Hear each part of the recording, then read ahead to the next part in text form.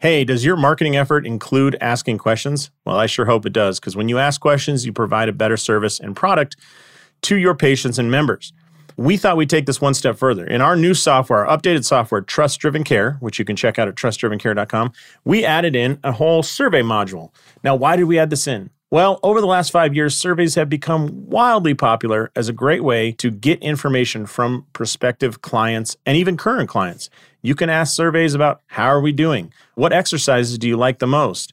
You can even send a survey a year after somebody got discharged to ask them what they remember about your office. Those things can help refine and build your marketing efforts. They can also help refine and build your customer service efforts. But we thought they were so important, we added an entire module of surveys to our software. Based on the questions, automation can happen. Based on the answers they give, you can send them access to a course, or you could send that person into a different website, or you could automatically register a task for somebody to reach out to them and call them. Let's say if they weren't satisfied or their back still hurts, give them a call. But surveys are so powerful, and that's one of the new features, just one of them, that we added to Trust Driven Care. It'll help you build the trust with your patients, clients, and community, and help grow your office. So if you're interested, check it out at trustdrivencare.com. Hey, welcome to Clinic Gym Radio. This is Dr. Josh Satterley, and I'm excited for you to be on this journey. Look, when I started my Clinic Gym hybrid back in 2013, I didn't have a place to go for resources. That's why we're doing this podcast. That's why we're here. I hope you dig this interview. Let's jump in. Boom. I'm joined again today by our number one repeat guest from San Diego, and that is Michelle Desser. Michelle, how are you? I'm great, Josh. How are you today? I'm great. It's always great to talk to you. And unfortunately, we should have been recording the last 5 minutes because we had some great stories and great discussions. But Michelle is a certified athletic trainer and the foremost instructor of the SFMA. Michelle, how many SFMA courses have you taught at this point? Oh my goodness. I'm not sure that I even have that running tally, but hundreds? At hundreds. Least, yeah, hundreds. Yeah. Maybe thousands. Yeah. That's very exciting. When did you start teaching the SFMA? In 2010. Wow. And you've seen it change quite a bit. I know that the manual has changed, the methods have changed, a lot of things have changed and simplified and been refined, which is exciting. And I'm sure also a headache for you as the person who has to deal with everybody's manual now looking different. You know what? That's a challenge that I don't mind, just simply because our goal is to make it easier, streamline it. And if we can do that, then it's worth the time putting into that manual. But organizing Dr. Greg Rose's, Dr. Cook's, Dr. Kiesel's thoughts into a manual was maybe one of the hardest tasks that I've ever undertook. I consider myself a translator of their ideas. Yeah, when you look at Kyle Kiesel, it's like, oh, this guy's a PhD researcher and practicing physical therapist. And you're like, that's the easy one to deal with. That's just a lot of information. I'm sure that it was an exciting time. Yeah. So there have been a lot of changes in education and professional education, certainly since the outbreak of COVID. And maybe we can talk about that for a little bit. So COVID busted out in middle of March in 2020, right? Mm-hmm. I'm sure you had to cancel some courses and Josh, we were actually the weekend right before the world shut down. We were actually teaching an SFMA in Newark, New Jersey, and that was when people were starting to talk. There was just this overall concern starting to grow. And right. I remember me and the 4 instructors that were there kind of looked at each other. We're like, you think this is going to be anything, or is this just an overreaction to like something that's going on? And then I think literally a week later, the world shut down and we're like, okay, this is something we need to be aware of. That's funny. Well, thank God you didn't get stuck in Newark, New Jersey. No offense to our New Jersey friends. That's too. Not where you want to ride out the storm, right? That's true too. Although I did live in New York City for a while, so I would have been comfortable, Yeah. Well, if you go back to that time, so everything shuts down, everybody's at home. And then I think, after a few weeks, places like healthcare clinics become, what do you call it? What was the essential, right? Mm-hmm. And they open back up and how long did it take before you started getting some pressure about like, hey, is education going to come back, or what about this course, or what do I do? I think there was that overall sense of fear, right? That everybody had about being around others and whatnot. And, we didn't actually get interest in live courses probably for a year and a half afterwards, but almost immediately we got those requests of, what are you going to do in the meantime to help us get your education? And, as the director of education at Functional Movement Systems, all of a sudden I had this new task of how do I transform our live courses into a valuable experience for people, maybe in an online capacity or a virtual capacity, until this storm that we're riding through, starts to ease up. And at the time, I mean, we all remember there was no definitive timeline on when things are going to be open. If you remember, it was, things will be back to normal next week. Things will be back to normal next week. And then all of a sudden, 9 months later, to flatten the curve, right? It just, it kind of got crazy. And, I have to admit on our team, I was probably one of the ones who was most hesitant about transferring into a virtual online capacity, because I've been, like you said, to all these SFMA courses, FMS courses. I see the value of being on site and learning hands-on. And I was having a hard time wrapping my head around how are we going to make this effective for individuals to learn from a virtual capacity. And that was a challenge. Yeah. Well, it's funny, for those listening, I also teach with Michelle, and I've taught a few SFMAs, certainly not the number she has, but I can remember at one of our instructor meetings, one of the main focuses is how do we get people out of their chairs watching slides and more into doing, like when we switched to what we call the pod format. And the whole role was, don't worry about sitting and watching PowerPoint slides, get hands-on. And so you spend, I don't know what that was, 2 or 3 years before COVID outbreak, 2 or 3 years going, get hands-on, go hands-on, more hands-on. Let's get people active. Let's get them actually practicing. Hey, let's switch them up in groups. And we're coming up with new and novel ways to, hey, you're going to work with this group on Monday or on Saturday, and then this group on Sunday. And we're really good about, for the second half of Saturday and the entire day of Sunday, you're not sitting in a PowerPoint start like type format, which I think was very different. And it's like, I just picture you going, wow, I really did it. We got them up, we got them hands on. And then all of a sudden, the brakes came on. Switch this all the way to a webcam. And you're like, damn it. Yeah. And even there were some groups, companies that brought us in during the COVID months to do private courses for their staff, which, these are people who are working together on a regular basis. And, but what we found is even what you were just talking about, it was pick one partner and this is your partner for 2 days. Like there wasn't the interaction between multiple people because, still we didn't know enough about what COVID was to be, interacting at great levels. And it changed even that dynamic with people who knew each other, people who worked with each other. And, right. We had that when we got back to live courses, had to have a boundary between the learning experience, but also the boundary between what is safe based on guidelines that are being reported to us. And, the first couple live courses we did that open to the public were, they were definitely challenging, and they were, I was very nervous, just because you have those moments where you're just like, okay, this is how we used to do things, like you just said. And it was, in my mind, it was kind of perfect. Like I felt like we found the medium of like, what is an ideal learning situation? We capture all styles of learning, and the person leaves with the ability to be able to implement the SFMA right away. Well, now how do we transfer that over into this new world that we're living in, where you're minimizing contact, you're, hand sanitizing, spraying down tail every time you touch something. So it was definitely a challenge to get back to the live learning aspect of it at first. Yeah, there are so many things about that, because I can, again, going back, like teaching people the lumbar lock position, and it's like the number one feedback is get closer to your patient, get up against them, and it's like, do we really want to use those words anymore? But yeah. Oh gosh, and you have one person in the class that sniffled, and it just created chaos amongst the group, Exactly. Yeah.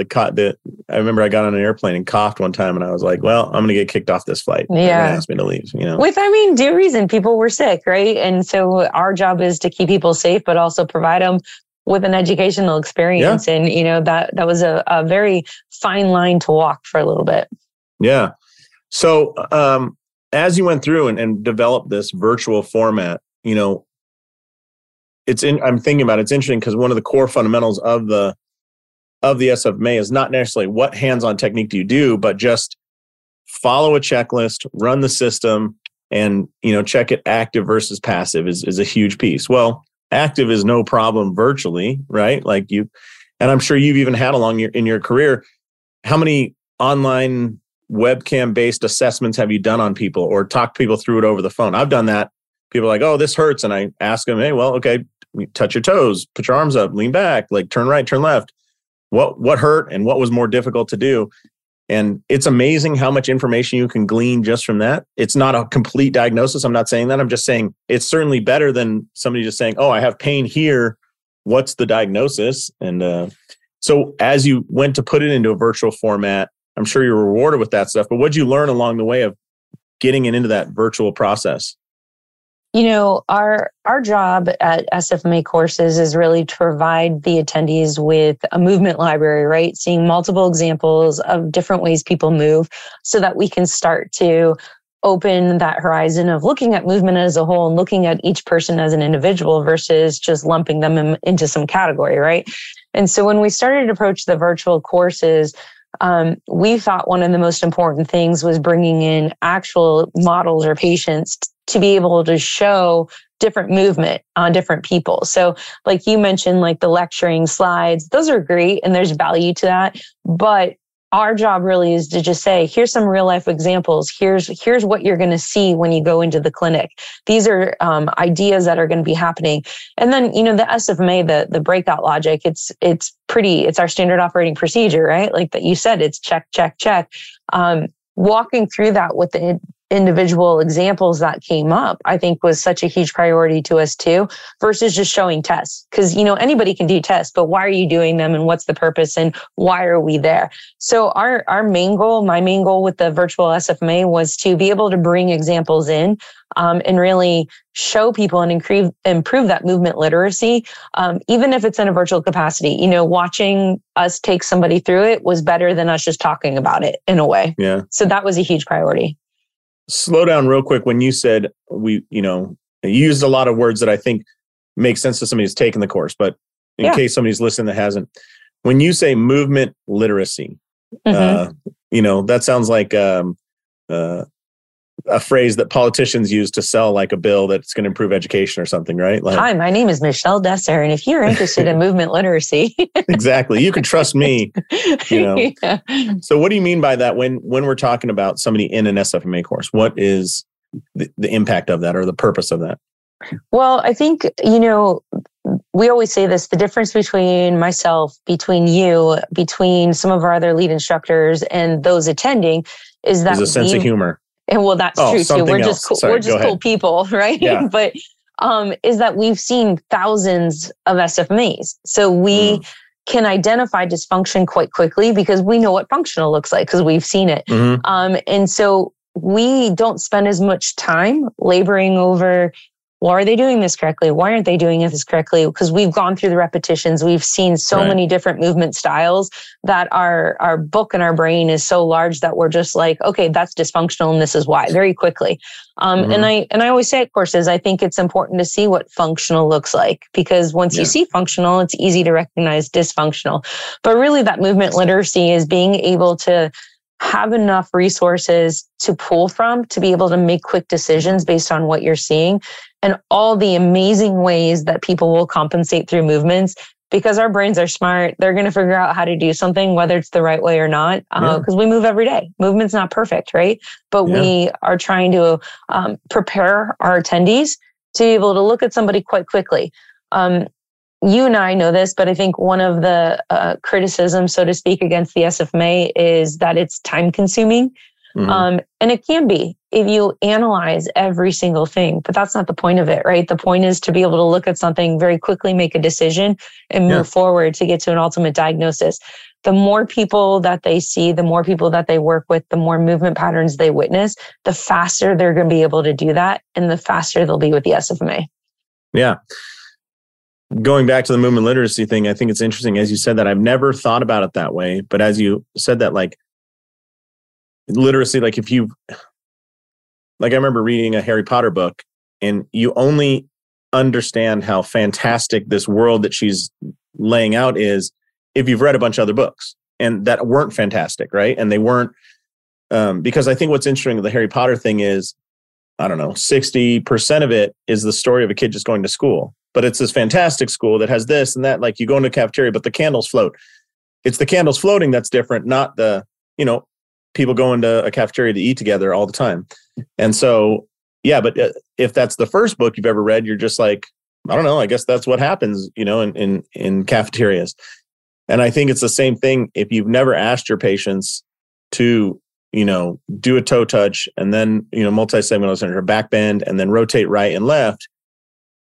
And you just haven't cataloged all those. You don't know how crazy it is what you're going to see. Somebody that can turn perfectly to the left and then you ask them to turn right and they go 5 degrees and stop. Mm-hmm. And somebody that, goes to touch their toes and doesn't have any posterior weight shift or doesn't move their butt backwards. And you're like, what? Do you fall forward every time you pick up the keys or something? How? Yeah. But then the commonists just go, all right, let me turn to the next chapter and keep going because this is great, but it's just part of the story that's being told. So first and foremost, I secretly want to be a wizardess. So I definitely am a Harry Potter fan. Well, those that know you secretly do not ever want you to have any more power than you already do. So that would be. So I appreciate that you drew from Harry Potter because, big fan right here. Yes, I do have a wand, So that's awesome. But second, I just think that we oftentimes get in our own head of what we think we're going to see too. Like we watch somebody walk in the door and we already make assumptions about it. And I say this all the time. It's okay to assume. It's not okay to start treating upon those assumptions, right? Like when somebody walks in, I might make some generalized statements. And even when I'm going through the SFMA top tier, your global movements, I've already in my head have an idea of what I might see. But that doesn't stop me from asking them to do it. Like, I'm not just going to assume they're dysfunctional because I've been proven wrong. Like by just simply saying, go ahead and bend forward, touch your toes to somebody who I did not think would be able to do it. And they did it great. They did it perfectly, or rotate, like you said, one way, but not the other. And they're not even aware of it sometimes. So there is that piece of awareness that comes with the SFMA top tier too, is all of a sudden now they're aware of what their movement patterns are and maybe things that they can't do. I've told a story. I told this in many courses, but I had a woman in my office. She was like 83 years old. And I said, I'm going to ask you to squat all the way down if you can. And she looked at me and she's like, well, I don't think I've done that in like 25 years. And I was like, oh my God, and maybe she hadn't. And so I asked her to squat and you were ready to catch her. I was like, this is going to look like garbage. Like it's horrible. Mm-hmm. She squats down and calmly at the bottom of the squat looks up at me and says, is this what you mean? I mean, it was like a moment you don't have that often in clinic, certainly not with an 83-year-old. She's just sitting down there like, is this what you mean? I'm like, oh my God, my assumptions were, I would thought this would be the most horrible pattern. And it wasn't perfect, but it was close. And I was like, gosh, darn. I think that's what I love about the SFMA the most. I know we've gotten off course here a little bit, but removing professional bias. Welcome to the SFMA fan show, removing professional bias from the equation and just letting people show you what they're capable of. And, going back to like the courses and virtual and online, I just feel like we as a whole healthcare communities have fallen in this trap of treating people based on their diagnosis and looking them as a shoulder, looking at them as a hip, looking at them as an ankle versus looking at them as a person. And what are they doing every single day? Because they're moving, they're getting up, they're getting out of bed, they're going to the bathroom, they're brushing their teeth, they're driving, they're going up and downstairs. What are they doing? And when we fall into that trap of just looking at one region, we're missing the whole picture, I believe. And that is one place I think the SFMA is just beneficial. And from that, going back to like the virtual online capacity, I do think that we were able to translate that over to those platforms, which I think is sometimes hard with education, of the value of why we're looking at the person as a whole versus just looking at a region or doing an assessment of the ankle, the foot or whatnot. And if I had to do like a one segment, why is the SFMA beneficial? Treat the person as a whole, right? They're a person, and we're not all the same. Like no two people are the same, right? No two fingerprints are the same. So for me to assume that their low back pains because of their hip, that's just an assumption, right? I need to look at them as a whole and see what might be going on. Yeah, it's interesting you say that. I've been diving into a bunch of research on patient communication. And this study sticks out in my head as you say that the biggest feedback from the patients was, I wish my doctor would ask me more about, what did they say? They said, I wish they would focus on how I feel rather than what I feel. Mm-hmm. Meaning like, hey, you have low back pain, Michelle. Is that, just think about us and our relationship. If you had severe low back pain right now, it's not a threat to your employment, and if it was a threat to your employment, like if you were a landscaper or, you did something else, there's all of a sudden way more pressure on, how fast you can get resolved, how much more quickly you might defer to surgery because you're like in your mind, oh, that'll keep me employed faster and I can feed my family or whatever. And, and then I think you've gone through, I've gone through battles with both my parents of being really sick. And it's like, you have to make these decisions on like, what is important here? Them being home with us and feeling loved, or yet another round of chemotherapy, or yet another round of hospital-based treatment where nobody can be in the room because the infection rate's too high. And it's like, okay, I remember having a conversation with one of my mom's doctors, like, is she going to make it out of this? I was like, no, it's very low likelihood. It's like, then what are we doing? Like, why are we at the hospital? Like, take her home. Well, she's going to die. It's like, yeah, but she's going to, like you said it yourself, like the end goal. We had that same thing with my dad. Have a cookie. Like he wants a cookie. Give him a cookie. He's 87 years, like let him enjoy life for a little bit, Right. Like holding back that cookie is going to add on nine weeks of life or something. Like, give me a freaking break. Yeah. And the same thing with these movement things is like stepping back and saying like, okay, this person wants to do X or they identify as Y or whatever. Maybe it's in their identity. Maybe, we've had those patients like, I want to play tennis. It's the only thing. I have 5 kids. It's the only thing I can do to get me away from the house. Or, all those things matter, but it's so easy to stay into that. Oh, this is a low back pain patient. Therefore, I shall treat them as a low back pain patient. And they are low back pain. It's like, no, that's Nancy. She's actually a school teacher, and she also has low back pain. One of the things, I've taken a lot from Dr. Gregory, but one of the things that I took from him in my own clinical practice was do the SFMA and say, how can I help you? What are your goals? Because too often I think the patient loses their voice, right? Like, so what is your goals? Okay, obviously you want to be out of pain, but what are we trying to get you back to doing? And I think, there is a misconception coupled with SFMA, and one of them is that we're expecting somebody to be functional head to toe, movement perfection, and that's not what we're after. Our goal is to identify where there's stress in their system, reduce that stress so that they can remove the pain and they can keep active doing the things that they love to do. I said this earlier, movement's not perfect. It depends on what you eat, where you sleep, all these things that might happen. But our goal is really just how can we keep you doing the things that you love to do? And everybody's a little bit different with that. And Josh, I got in the SFMA.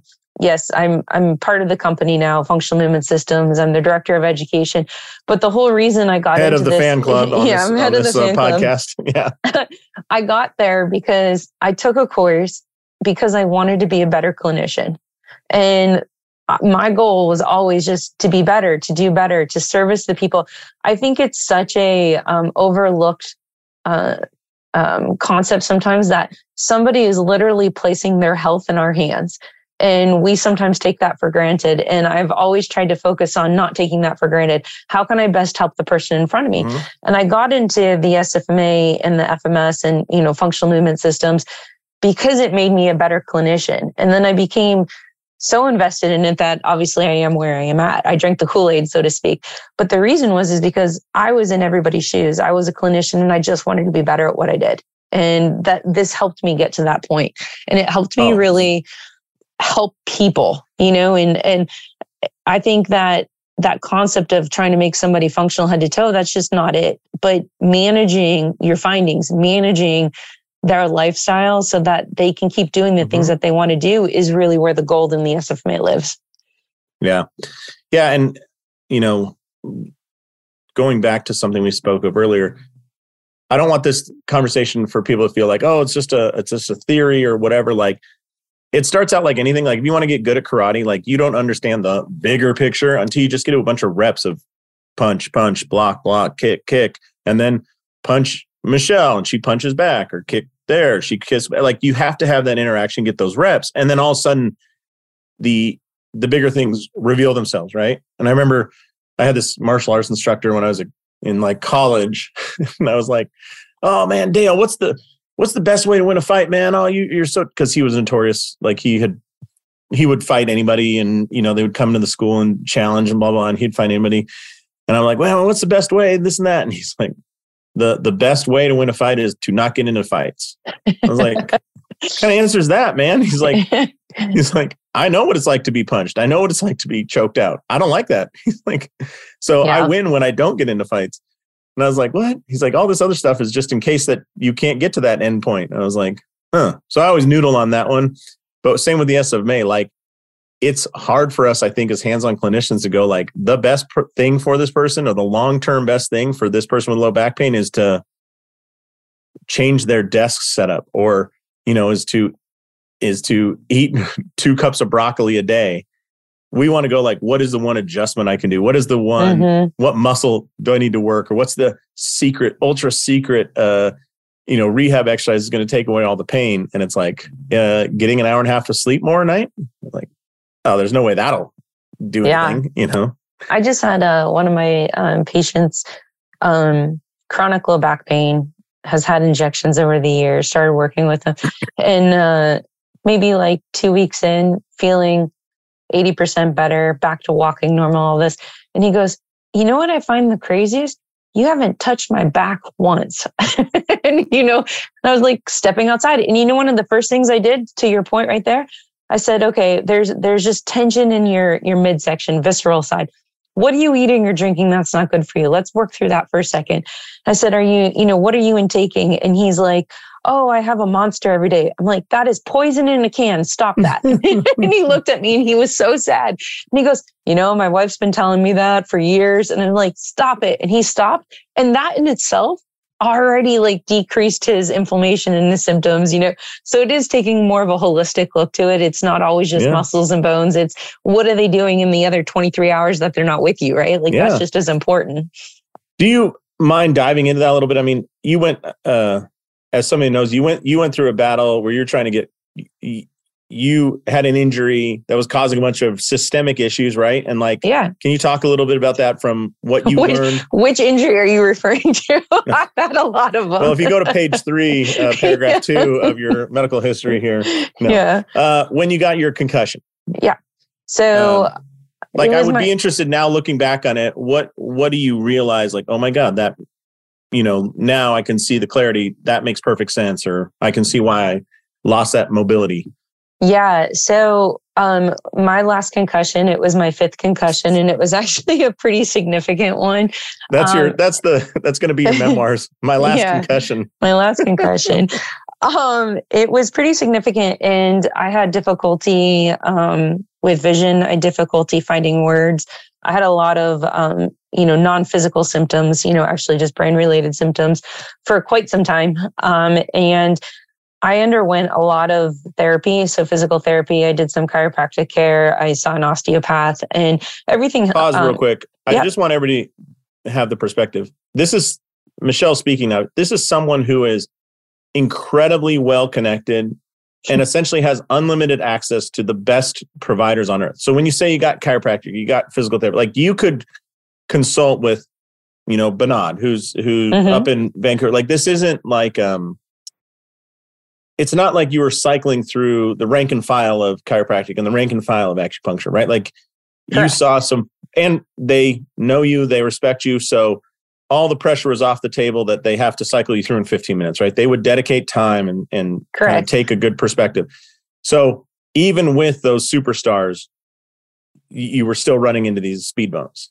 Yeah. And, some of it, in fairness, if I look back, I don't know if I was fully disclosing everything to all of them either. You know what I mean? Like, because at that time, I don't think I even realized how multiple symptoms that I even was having certain symptoms, if that makes sense and whatnot. But yeah, for sure. It was Bernard definitely spent a lot of time with me. Greg wrote, all these really great clinicians that I highly trust. And I still would go to, today for any symptoms I had.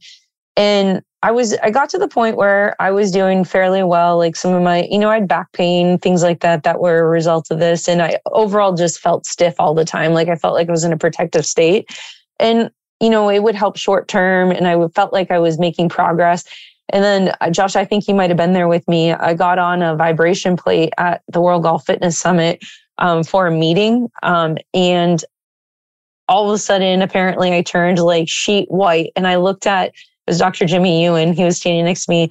He goes, "Are you okay?" And I said, "I need to get off this." And he just looked at me. He's like, "Yep." And like pulled me off and took me to a separate room. And immediately all of my concussive symptoms came back. So the dizzy, the nausea, seeing triple, like all of it like came immediately back.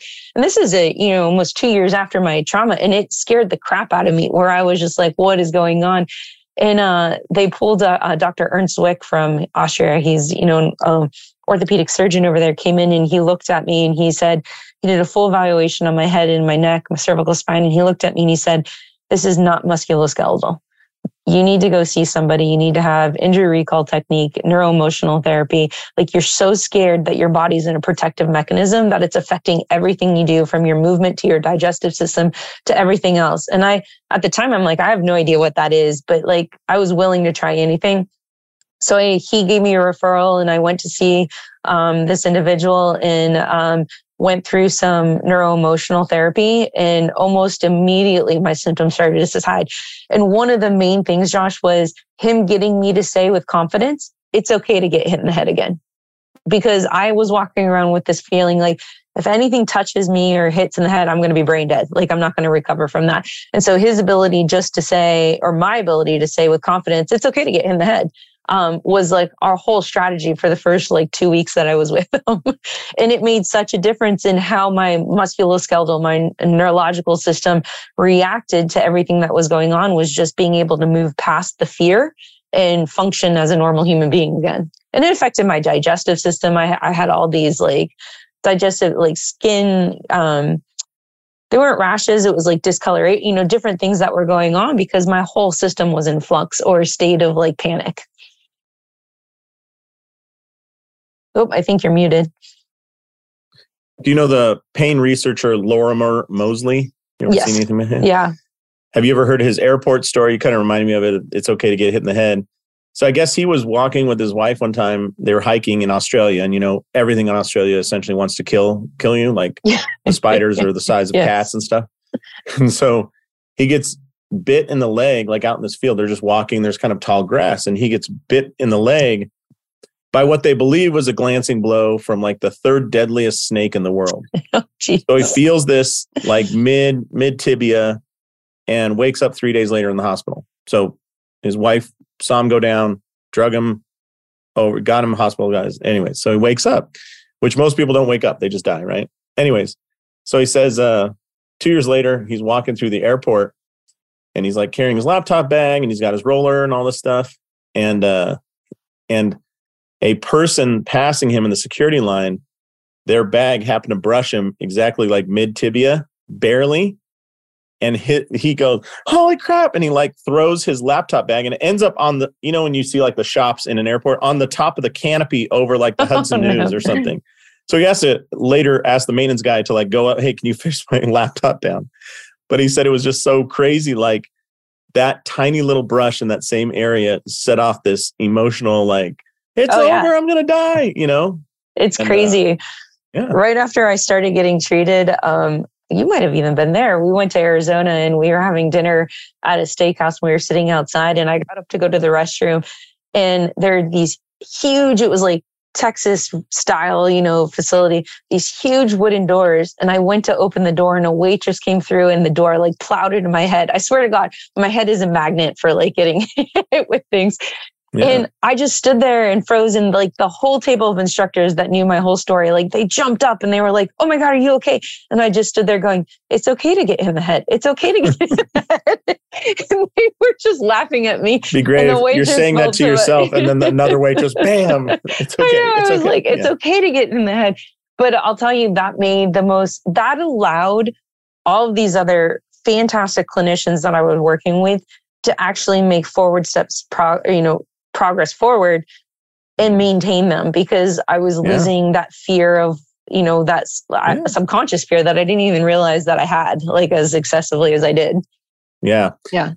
From that moment, obviously like our personal experiences do a lot to kind of serve how we serve our patients. But have you changed your approach in any way, or do you have any checkpoints along the way to go like, is this, something I need to step back from, or is this a systemic issue? I'm so much more aware of when I put my hands on somebody, what's their first reaction? Do they go into a fearful strategy? Do they go into a protective strategy? Much more conversations about previous trauma, especially even as a kid. Did you fall off your bike? Did you hit your head? Whatever it may be. And also too, I delve down the road of visceral a lot more. So that's a huge part of what I do now is visceral manipulation and just working with the digestive system, how that affects everything. That's Bernard's influence right there. Yeah. I just picture going back to when you start the SFMA, like, well, let me just tell you, 15 years from now, you're going to bet more on the liver than you do on the, soleus. Well, it's crazy because now, you're talking about lumbar lock. And when I do lumbar lock now, I can truly be pretty accurate and say, I don't think this is like a spine problem. This is something in the front. This is visceral, and treat that. And it changes their movement, but I'm much more aware of people's reactions to the therapy and the treatment. And as soon as I put my hands on, because if you see somebody tense up, there's a reason. Like there's something in their past or their history that might prevent you from moving too far forward because they're afraid. And for whatever reason, and they might not even be aware of it. It might just be something that's in their subconscious of some time that they got hurt previously, or, somebody did something to them, and there was a traumatic event of some, I had somebody, this is excessive, but I had somebody on my table and I was simply moved to go check their SC joint. And he immediately grabbed my hand, like aggressively. And I was just like, it was that moment, like I froze, he froze, and he's looking at me. He's like, I'm really sorry. Somebody tried to strangle me before. And like your hand coming there, and I was like, holy crap, never occurred to me to ask any of those questions. But now I do ask certain questions before I do something. Or more importantly, I vocalize what I'm going to do before I do it to give somebody a little bit of confidence and stuff. And so it for sure has changed my my approach to working with individuals. And if I do feel like there's some sort of underlying mental trauma that might be affecting our ability to move forward, I refer out to the same person that helped me. I think you need, and I explain neuroemotional, therapy. This is, you're holding on to some sort of thing that's preventing you from really moving appropriately. I think that go see this person and then we can get back and we can make forward progress. Interesting. Yeah. That it all goes back to, in my mind, is treating the person as a whole. Like we're not just a shoulder, we're not just an elbow, we're not just and I think the faster that we as clinicians start to just wrap our head around that all the systems of the body are in play at any given moment, and we need to respect that. And I think we'll have much more success with our clinical outcomes if we start looking at those things. Yeah. It's just amazing to me along the way, like these things you learn and they're absolutely accurate. And just, you look back at where you started and it's like, it was so elementary, and then that's how it should be. Like, I always tell the story in courses, but like in my first SFMA manual, there's at least 15 names in the margins of when we get to a concept, I would write a name of a person. I'm like, I wonder if that is why Michelle Desser didn't get better in my office, or is that why Harvey didn't, his foot pain never went away. And that was a moment I need to connect dots. Like, oh, wow, that pain could be, coming from somewhere else. And that's without thinking emotionally or viscerally or anything like that. I mean, that's straight up like red dot, blue dot anatomy, so anyways, it's pretty incredible. Well, Michelle, I know you're busy, and this has been both these conversations, the one right before we hit record and this one after, have been fantastic. And I really appreciate you, you taking the time today. If somebody is like, hey, I love what these guys talk about in the fan club and they want to sign up for a course, can you tell the listeners a little bit about, are there live courses? Are there virtual courses? What are the options we got? Yeah, we would love to have you as part of our FMS family. So you can check out all the course offerings at functionalmovement.com, where for SFMA in particular, our healthcare professionals, we offer SFMA level 1 in 3 different methods of absorption, right? We have an online course, which is about 6 hours of online content that walks you through all the breakouts, the logic, all the methodology, which you can get certified from. We also have our virtual course option, which is time to interact with our instructors. So we have people in our Q&A. You can ask questions. We'll answer those questions. We show live demonstrations. And then we have our live course. By the way, the virtual course will be like, hey, it's this Friday from 9 to set whatever. Period of time. Yeah. Yeah. And it's everybody who's signed up for that is coming together at that moment to kind of bounce back. And you can ask questions live, like, hey, when that person just touched their toes, I noticed this, what happened? And we get that interaction right there. Yeah. Then our live course is a 2-day course where you go in on site with instructors and other attendees and work through the whole process. And really, I think that's the best method of learning it because it's going to give you that hands-on repetition. It's going to stick a little bit longer because you're actually doing it. You're just not watching us do it. You're actually going through the process. I think that's the best method of learning. Here's the cool thing. If you sign up for a virtual course or a live course, the online course comes with it. So you'll have that as a reference and you'll be able to go back and you'll watch that at any time. Yeah. So I highly recommend registering for a virtual course or a live course if they fit your schedule because you get access to all that information. Plus you get the instructor access. So we would love to have you join our functional movement family. I hope you can see, like Josh and I obviously are part of the family and we talk about it very strongly. It's because it changed our clinical practice. I always tell people about courses, Josh, I'm not trying to sell you something that I haven't used. Like it literally changed the course of my clinical practice. It was the most impactful course I have ever taken for my professional license ever. Still to this day, it changed everything. It's just a standard operating procedure, right? And by the way, just so that people know, if you're looking at the functional movement website, and I'm saying this because we forget how much we know. If you're looking at, there's the FMS course and the SFMA course. Michelle said, SFMA is for clinicians. The big difference is the FMS is a series of movements you ask a person to do. And if they have pain, then we say, go to the SFMA, right? The reason we would say most clinicians should take the SFMA is most of the people, I would say almost all the people walking your office already have pain and are saying, hey, I want to solve the pain. You wouldn't use the FMS in that situation. So if you're like, hey, which course should I do? And this and that, go for the SFMA. If 90% or more of the people walking in your office go, I have low back pain, I have neck pain, I have shoulder pain, because we're already starting with that assumption that they have pain. Yeah. And then if people are looking at SFMA level 1 or 2, can you kind of quickly just give the difference between those two? For sure. The SFMA level 1 is that diagnostic algorithm, right? So how to get from looking at their global movement down into specific diagnosis of, maybe they have some mobility limitations, or maybe it's motor control. They don't know how to sequence that movement. They have the mobility, they just don't know how to control it. So It gives us a differential diagnosis of how they're moving, which then you can take that list and you can say, okay, here's their main complaint of pain. Here's what I think might be affecting that. And you can start to provide your interventions and be efficient getting them out of that painful strategy.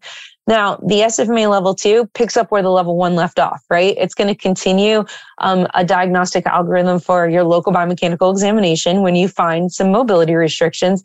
But more importantly, I think this is where we kind of set ourselves aside from some other companies. I think we're the best at motor learning concepts and the research behind motor learning and how to implement that in. Motor learning is not the same as strength training, and there's certain rules that go with motor learning. It's training the brain. We're trying to teach you how to figure out the math equation for movement. And it's a little bit different than hypertrophy of muscles, right? So I think the level 2, we show you all our favorite money moves and show you all of suggestions for all the patterns and teach you how to use it and implement it correctly. So let me go back because, when I got first introduced to this, long before I was an instructor, some of these statements and stuff, I was like, what do you mean by, I need to tease those out. When Michelle says like local biomechanical testing, I think that term's thrown around, but if you look at something like, let's say that you, in the SFMA, you come to the left hip and you find out that the left hip has a mobility dysfunction. It does not extend. Let's just use that as one motion, right? what local biomechanical testing is doing is saying, all right, it doesn't extend. Is that a problem, actually a joint problem? Like, is there a bony prominence that's, or a osteophyte that's in the way? Is it the capsule shortening? Is it Michelle's favorite, a visceral issue that's not allowing that extension? Is it the fact that the glute max is not producing sufficient force? Like, all of those are options. I mean, at the hip, there's got to be 25 possibilities of why it's not extending, right? And what that course does is say, all right, let's break down the hip and then go through a process to find out which one of those is really the thing you need to focus on. And the reason of that is, if you go to dry needle the joint and really it's a visceral issue, you're not going to get a huge change. So instead, knowing, hey, it's visceral, will help you go, okay, well, then I'm not going to waste my time doing dry needling or whatever. Now, I'm not saying that's not to say dry needling is not wildly effective in other places. When you know that's what they need, it's incredible how effective it is. So you're in that level 2, that biomechanical testing is looking at each joint and saying, how do I peel back the layers to know exactly the one thing that's going to make the biggest difference? Second thing, when Michelle was talking about motor learning, and it's not strength training, again, I think once you're on the other side of it, you're like, oh, that's so different. Here'd be a good way to know if maybe you should refine your motor learning skills. If you find yourself offering corrections to a person to get them to do an exercise, if you get to the number 3, you've corrected them 3 times and nothing's changing, understanding the concepts of motor learning will help you overcome that. Like, you realize, okay, this isn't that they don't understand. That's it's not that I haven't given good instructions. It's something else in the system is not working. Maybe it's they're not in the right posture. That they don't understand. They can't create the feeling that you want them to have. There are a lot of options, but that's what motor learning teaches you, is you don't have to correct as often. In fact, they self-correct a lot because they realize what the hell they're trying to do. So I just want to share that because I'm hoping that there are people listening to this that have never, ever been exposed to any of the concepts in SMA are like, hey, I want to take it. But there's a ton of information and it's going to change a lot of paradigms. It's like switching from PC to Mac, right? It's like, hey, we're just going to change your entire operating system. That's it. And then we want you to flourish. But once you're on that side, you're like, I would never go back. We know, but sometimes we're a little bit of a fan club. So yeah. Anyways, a little bit of a fan club. We're obviously a big fan club. Come on now. Yeah, there's only an audio podcast, but you can't see. I'm literally wearing. I'm not even wearing a logo right now. Yeah, I'm wearing the company logo. So yeah, we love it. But anyways, so if you're looking for those courses, it's functionalmovement.com. And we're starting to see, I don't know, there's quite a few live courses coming up. I know I'm teaching one in Alabama. Where else are we having some coming up in Chicago at the end of March? We have, we have some in California coming up. Yeah. Chicago area. Orlando, Denver, is that coming? Already heard. Yeah, already heard. Okay. Rhode Island area. So there's a bunch you can visit on the. And Josh, my favorite part of my job is not necessarily coordinating the education, but it's supporting our membership and it's supporting all the people who are interested in these concepts. And so anybody listening is welcome to, reach out to me, email me. It's Michelle, as you said, 1L, no hell in my name. So Michelle@functionalmovement.com, or you can email support@functionalmovement.com with any questions you might have or anything we can help with. And I'm always happy to have conversations with you just about the concepts and how it might benefit your business, your clinical practice. Yeah. And I think just your approach, because I think early on, one of the things, if there's anybody listening, I'm sure you get that super complicated case when you're early in practice, Michelle, and it's just like, oh my God, this person has so much pain and they can't do anything. And what do I do? And it gives you the confidence to have that starting point to say, like, follow the checklist, just follow the checklist, just follow the checklist. I do the same thing every time. There's nothing sexy about it. Yeah. And it's incredibly boring, but you know what? The best pilots in the world follow the checklist. The best F1 drivers. I was watching that F1 Drive to Survive thing on Netflix, and they were showing one of the drivers. He later wins the championship, and every time he gets in the car, every time he's prepping, he does the same things, like da da da da da. And every once in a while you get an extra point for doing that stuff, and it just works. So, anyway, Formula One's probably the best at standard operating procedures, right there. Yeah. So yeah, and they have literally 0.5 seconds to get the car back on the. Oh, that's a huge difference. Yeah, like 0.5 seconds is the difference between the best crew in a pit change and the worst. So, Yeah. Anyways. All right. Well, Michelle, thank you so much for the time today. Have a wonderful week, and hopefully we see each other on the road soon. Awesome. Thanks, Josh, for having me. I appreciate it. Absolutely. And as we always say, this is Dr. Josh Seider saying, go out there, maximize your license, and live the life you dream of. Thanks, everybody. Thanks a lot for listening to Clinic Gym Radio. If you're looking for more information about me, about us, about our programs, then just head to clinicgymhybrid.com. Again, that's clinicgymhybrid.com. You can check us out there. We've got our accelerator program and a few other programs that will help you get up and running as quickly as possible and making more money while providing excellent active therapy to your patients.